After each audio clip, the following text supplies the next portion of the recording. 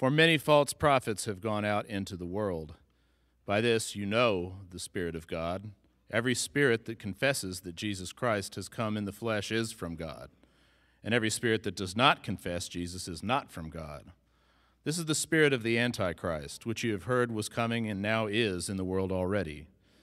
Little children, you are from God and have overcome them, for he who is in you is greater than he who is in the world. They are from the world, therefore they speak from the world, and the world listens to them. We are from God. Whoever knows God listens to us.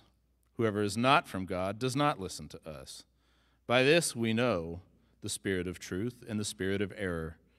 Beloved, let us love one another, for love is from God, and whoever loves has been born of God and knows God. Anyone who does not love does not know God, because God is love. In this the love of God was made manifest among us, that God sent his only Son into the world so that we might live through him. In this is love, not that we have loved God, but that he loved us and sent his Son to be the propitiation for our sins. Beloved, if God so loved us, we also ought to love one another. No one has ever seen God. If we love one another, God abides in us, and his love is perfected in us. By this we know that we abide in him and he in us, because he has given us of his Spirit. And we have seen and testified that the Father has sent his Son to be the Savior of the world. Whoever confesses that Jesus is the Son of God, God abides in him, and he in God. So we have come to know and to believe that the love that God has for us, God is love, and whoever abides in love abides in God, and God abides in him. By this is love perfected with us, so that we may have confidence for the day of judgment, because as he is, so also are we in this world. There is no fear in love, but perfect love casts out fear. For fear has to do with punishment, and whoever fears has not been perfected in love. We love because he first loved us. If anyone says, I love God, and hates his brother, he is a liar. For he who does not love his brother whom he has seen cannot love God whom he has not seen. And this commandment we have from him. Whoever loves God must also love his brother. This is the word of the Lord.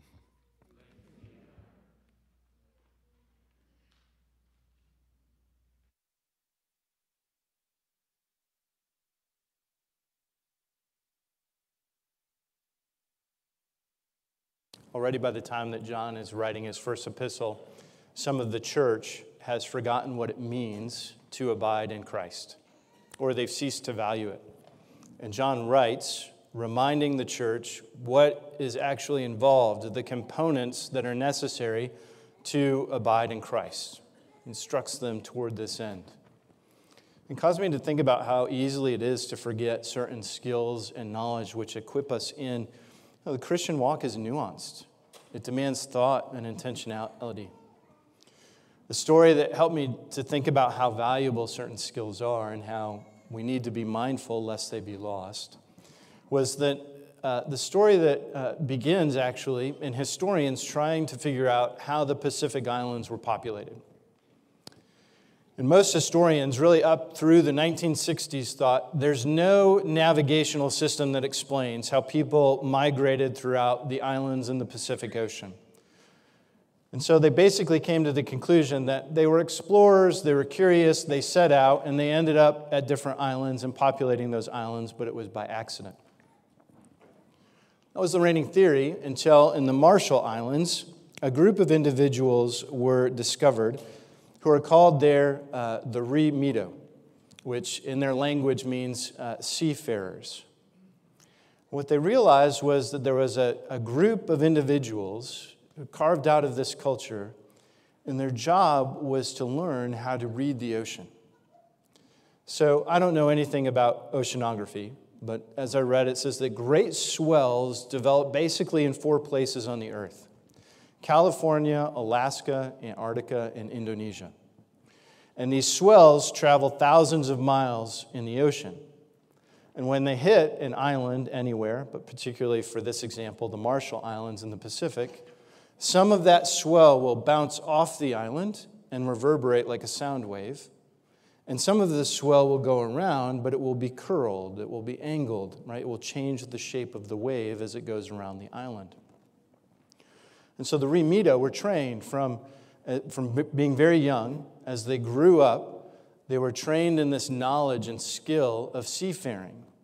And what essentially they learned was how to read the water and the waves, right? The distance between the waves and the angle at which they were coming and the strength that they possessed. And as a result of being able to see and feel this, they were able to navigate all of the Marshall Islands, which is an astounding feat. We have no idea how to navigate with all of our electronic devices and such. And there's only one Remito left. And they're desperately trying to ascertain and understand and record his knowledge and train others before this is utterly lost. And this very much is at the heart of what John is writing. In the sense that he said all throughout his epistle, I'm faithful to the message I heard from the beginning. And one of the things he stressed in that message that he has heard from the beginning is in John 15:4, in which John recounts for us only of all the gospel writers that Jesus is the true vine. And in 4, Jesus says this, abide in me and I in you. As the branch cannot bear fruit by itself unless it abides in the vine, neither can you unless you abide in me. And so central to John's theology, his understanding of what it means to be a Christian, is that we abide in Christ or God. He'll use the names interchangeably. And that as part of that, God or Christ abides in us as well. But John recognizes full well that not all of the church is being faithful in that. And frankly, I would argue today that much of the church has lost the skill to abide in Christ, right? That we really don't know how to do that well. And perhaps it's not even a priority, which is why we come back to the message that we've heard from the beginning and are reminded by the words of Jesus that we can't actually be successful in our discipleship. We can't produce anything unless we abide in the vine. A branch that isn't abiding in the vine is a worthless branch. Right? So how do we aspire to be branches that actually produce fruit? Well, we see John's emphasis on abiding in verse 13. And you can look there with me. By this we know that we abide in him and he in us because he has given us of his Spirit. Okay. Now by this, right, is in part referring to what has come before. And John has offered to us 2 ways in which we have to be mindful to abide in Christ. The first of those ways is that we are expected and must have the ability to test the spirits. And the second way is that we must love one another. A failure to test the spirits, a failure to love one another, results in a failure to abide. And so we're going to take the passage just in that order. Number 1, test the spirits. Number 2, love one another. And number 3, we'll come full circle to abiding in God. So what is this notion of testing the spirits? In verse 1, John writes, Beloved, do not believe every spirit, but test the spirits to see whether they are from God. For many false prophets have gone out into the world. Now, a couple of things to keep in mind as we consider John's teaching on the false spirits. The false spirits are those characterized by ultimately the spirit of the Antichrist. And for John, what he's referring to first and foremost is those who have left the church. To start a church that is teaching a heretical teaching about Jesus, says these embody the spirit of the Antichrist, the spirit of the world.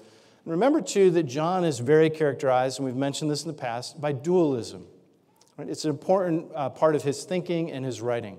So there are things above and things below. There's light and there's darkness. There's life and there's death. There's the spirit and the Antichrist. Right? And for him, there are really only 2 spirits. Right? The spirit of the Antichrist or the spirit of God. Those things that inform things or teach things or articulate things that are contrary to Christ and the kingdom. And those things that do accurately portray the things of the kingdom and of God. And really for John, everything in the world belongs to one of these 2 camps. And the spirits can be in anything. For us today, they can be in music or a movie or a friend or someone teaching, right? And we're called upon to constantly evaluate what we're hearing and to discern what sort of spirit is in it. If it's the spirit of God or if it's the spirit of the Antichrist. Now, as we consider the spirit that's informing or coming out of the people who have left the church, we need to remind ourselves even just briefly of what they've been teaching, what John's been doing dealing with as he's proceeded along in his letter. Do you remember what they're teaching? Right? What the secessionists hold. They deny, right, that Christ was physical. Jesus was human, and the Christ spirit was something that came down on him and left. But it was Jesus himself, the human Jesus, was never the Son of God. And as a result of that, they deny the atonement. There doesn't need to be any physical crucifixion. And if you don't need that, you don't need sin. And they also deny sin. And John also holds that they have a dramatic failure to love one another as a result of their teaching, that they're not loving the brothers and sisters with whom they have had fellowship. Okay, so we begin to recognize the spirit of the Antichrist, how it's playing out in the church that's broken off. Well, how do we discern the spirits, right? How do we tell, even in general, which spirit is of Antichrist and which spirit is of God? Well, John gives us 2 points. Look at verse 2. By this you know the Spirit of God. Every spirit that confesses that Jesus Christ has come in the flesh is from God. Okay. Right now, remember just what we've gone over in terms of the false church and the false teaching. Here, John is saying that you've got to remember, you've got to confess that Jesus is the Son of God. How? In the flesh. Right? The human Jesus is actually the Son of God, which makes the atonement what it is, that Jesus would die a physical death. The other component is in verse 6. We are from God. Whoever knows God listens to us. And so John says, the first criteria to discerning the spirits is in verse 2, that the correct spirits, the spirits of God, confess that Jesus Christ is the Son of God in the flesh. The second way, which is in verse 6, is that they listen to John. Now, what that means is not, John isn't saying in an arrogant fashion, I'm so important, listen to me. What he's argued throughout his letter is, I am teaching you what I heard in person from Jesus. That's what I'm handing down, the message we received from the beginning. And so if you're listening to that, you know that you're discerning the spirits well. You recognize the apostolic authority and the message and its consistency from the beginning, right? And you continue to confess that Jesus Christ is the Son of God in the flesh. Now, in the midst of this, John does a couple really interesting things in the course of chapter 4. And one of them is in verse 4, where he just kind of pauses and gives a pastoral note to the congregation. And look at verse 4. He's going on about discerning the spirits and giving instruction about discerning the spirits and how you know. And suddenly in verse 4, he says, little children, which is a very loving, affectionate way to address the community of faith. Little children, you are from God and have overcome them, referring to those who have left and started a different community of faith. For he who is in you is greater than he who is in the world. Now, if you're a good reader of Scripture, a question that comes up is, okay, why does an author write that? Why does John suddenly feel the need to pause and say, hey, listen, my little children, of whom I'm desperately affectionate, you don't need to be afraid. The one who is in you is greater than the one who is in the world.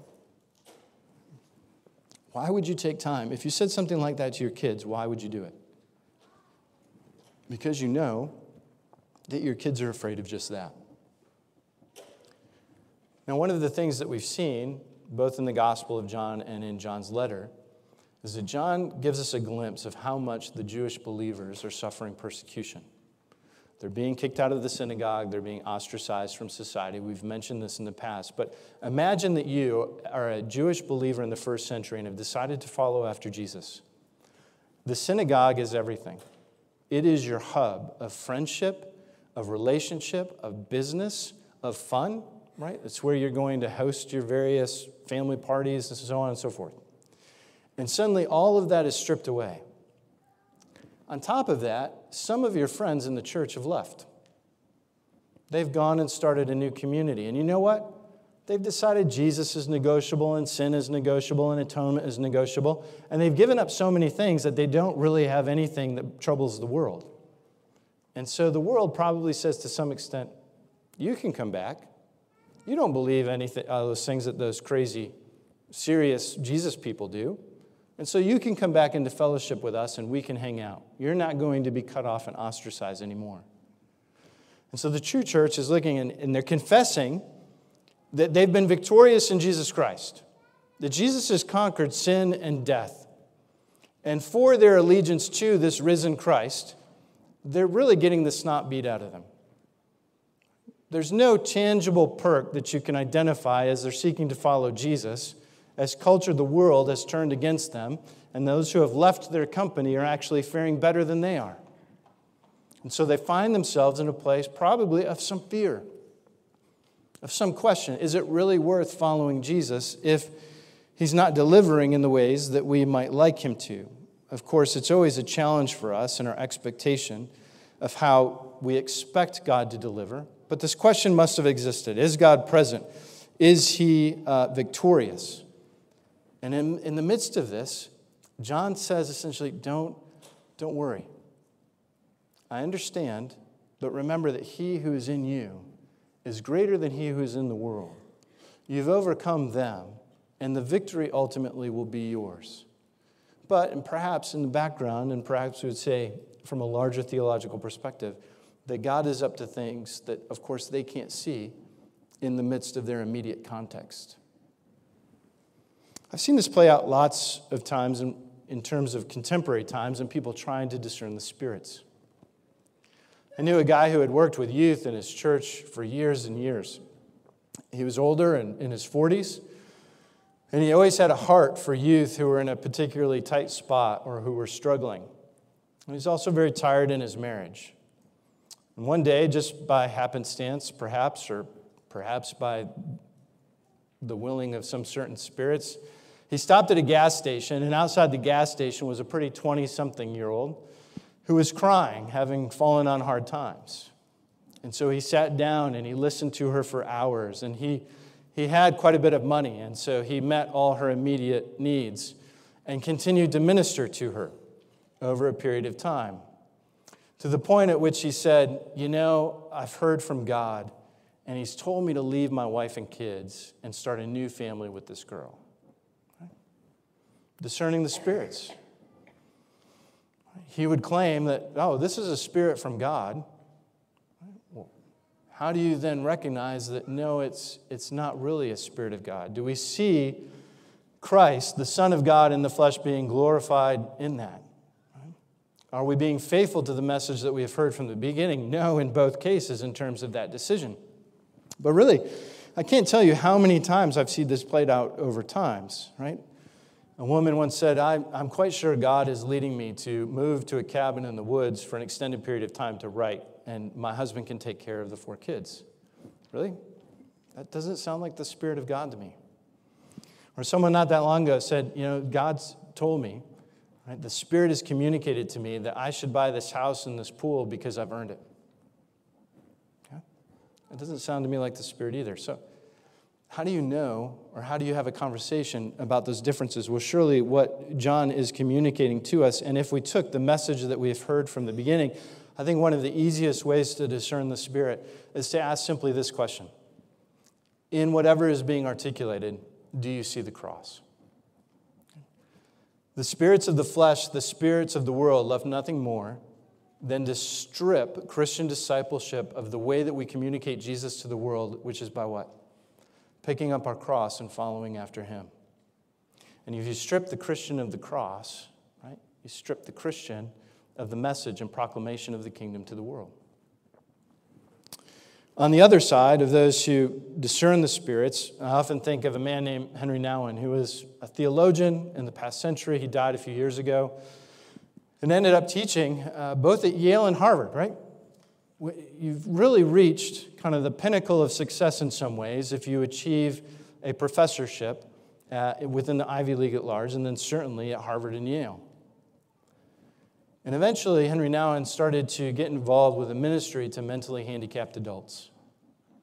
And he decided that for him, the Spirit was leading him to spend the rest of his life ministering directly to the people in these facilities and building relationships with them, for being primary characters for individuals, right, who were had mental disabilities as an adult. Now, by the world's standards, that's crazy. Right? There's nothing more successful than tenure at Harvard or Yale. But Henry Nouwen said, no, the Spirit of God is found in this place, and He's leading me to minister in this way. And there I see the cross. Right? It communicates to me that it's of the Spirit of God and not of the spirit of the Antichrist. So this is the first way in which we abide in Christ, right? We learn to discern the spirits. But this isn't where John stops, right? We said there's two criteria, and the next one is that we love one another. This is actually a way by which we continue to abide. If you look at verse 7, John writes, "Beloved, let us love one another, for love is from God, and whoever loves has been born of God and knows God." John makes the most profound statements about the nature of love. He's the only New Testament writer who will say emphatically that God is love, but he also tells us that this love, we experience God's love as we love one another, and as we are loved and love, we know that we're born of God and know God. It's almost as if there's some capacity in which we have to be loving others for Christ's love to flow through us, in the sense that the branch must be in the vine and growing in the vine, and there's almost this movement of love that communicates to us our relationship with God, even as we love one another. Now, we might ask, what is the nature of this love? Right? Love is a word that has a very large semantic domain, and we can use it casually. And as John talks about love, is this the love I have for my favorite pen? Is this the love I have for my wife? Is this the love I have for my child? Is this the love I have for when the newspaper person delivers the newspaper on time in the morning? John tells us explicitly what kind of love he's talking about. Look at verse 10. "In this is love, not that we have loved God, but that He loved us and sent His Son to be the propitiation for our sins." Right? John doesn't leave us in the dark. He says, you want to know love? This is love. It's not a feeling or emotion, right? What he's identifying is an act on God's part to fulfill a promise that we might be delivered through the revelation of Himself in His Son. And so love is not just an act, though. If you look also at 10, or then 11, John writes, "Beloved, if God so loved us, we also ought to love one another." In other words, John says this isn't only the way that you know love, as God reveals Himself in the act of atonement on the cross, this is actually an example to you, or it's a paradigm for you. As you have been loved this way in Christ, now your role as followers after Christ is to love one another in the same fashion that you have been loved in Christ. What an incredible calling. What an incredible challenge. It almost feels somewhat defeating. Right? Really, to love one another, right? The people gathered in this room, identified as a community of faith, to love and to lay down my rights and privileges, to take the form of a servant so that you might be served and loved and grow in Christ and the kingdom might benefit from that. Now, there are all kinds of things that we could say in terms of love and thinking about love. Some of them are pretty straightforward, right? But in this case, love has to be tangible. How often do we sometimes regress into making love and emotion? I remember one time a person had really had offended me deeply and made a decision that affected my life pretty dramatically. And she said, "But I just love you and your family." And boy, I didn't say anything at the time. I just moved on. But what I thought was, you don't get to say that. You've done a number of things here, but none of them have been love, right? Because love is not what you feel inside, which is what you're referring to. Love is tangible. Love is a sacrifice in time and space. It's an act on behalf of someone. A really fun exercise is to look at 1 Corinthians 13, the great chapter on love that Paul writes, and ask, how many of these things can you do alone? And how many of these things require you to be in relationship with someone so that you can act on their behalf? The majority of 1 Corinthians 13 requires you to be in relationship with someone. And so we could emphasize relationship, right? Just to, not to camp out on this point, because I actually want to camp out on another point. But the church so often reduces its relationship or its time spent together to an hour and a half on Sunday morning. Here's another fun exercise. Sometimes if you're working with a concordance or a study Bible or you're online, type in one another and search the New Testament. And see how many of the commands to the church are phrased in this context of loving one another, serving one another, listening to one another, admonishing one another, teaching one another, forgiving one another. And then ask, how many of those things can I actually accomplish on a Sunday morning? In 15 minutes of fellowship outside in the foyer before leaving. Right? In some ways, right, it makes the church impotent because we fail to carve out the relationship that's necessary to fulfill the basic commands of what it means to love one another. But what I really want to talk about, just briefly, is that when we talk about loving one another sincerely, very often an impediment to that is that we don't like to be loved by God, right? The more deeply you are loved by God and run to that love and recognize that I don't have any way forward in this world apart from God's love for me, the easier it's going to be for you to love someone else. But if, when you think about God's love and move toward that love, you start to shrink back and think, well, that's pretty intense. And God's love is actually a tough love, right? It's not this Care Bear love, right? It's a love that actually costs because God's love is committed to cutting away your old flesh. God's love is committed to a part of you dying. And dying is never pleasant. But this is how the love of God is made manifest to us. Now, my favorite example of this, of understanding the love of God, occurs in the Chronicles of Narnia, in the Voyage of the Dawn Treader. And have any of you read it? Boys and girls, I'm particularly thinking of you because all of your parents should have read it and are sent home to read it. Okay, excellent. I see some nods and some hands. And so maybe you remember that as they're traveling all around the seas and visiting different islands, you remember Eustace, the cousin of Susan and Lucy and Edmund and Peter, and that he's not a very nice boy. He's actually quite unpleasant. And at one point, Eustace runs off into the hills. And as he runs off into the hills, what does he discover? Treasure. What kind of treasure? Dragon treasure. Right? Treasure that's been guarded by a dragon. But the old dragon is what? Dead, right? You guys know this story. And so Eustace climbs up on the treasure and he falls asleep. And what does he think and dream about? All of the riches that he's just found. And all of the power and all of the things he can do with all of that gold and loot. And he falls asleep and dreams these dreams, and in the morning he wakes up. But what has happened to Eustace? He's turned into a dragon himself, right? All scaly and ugly and scary, and he can no longer talk. And he's got this armband that's cutting into his arm, right? Part of the treasure that he put on when he was a boy. And so he goes to his friends, and his friends can't do anything for him. And so he flees back to the mountains. And ultimately, who needs to show up to make Eustace new? Aslan does. And Aslan shows up. And what Aslan says is, he says, listen, Eustace, you need to get undressed. And Eustace thinks, well, what does that mean? I'm a dragon. I'm not wearing any clothes. He says, oh, I must have to remove a set of scales. And so he scrapes at himself and removes a set of scales, but then he realizes there's a set of scales underneath. And he does it again. Same outcome. He's still covered in scales. He can't get the dragon skin off. And this is how the story goes at that point. Then the lion said, but I don't know if it spoke, You will have to let me undress you." I was afraid of his claws, I can tell you, but I was pretty nearly desperate now. So I just lay flat down on my back and let him do it.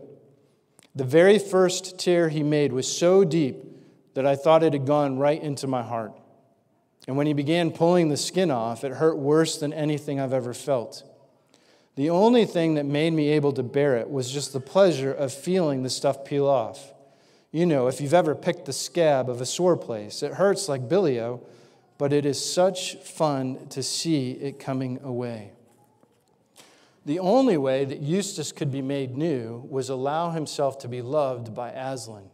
But was Aslan's love tender and easy? No, it hurt. It says the first cut felt like it went right to his heart.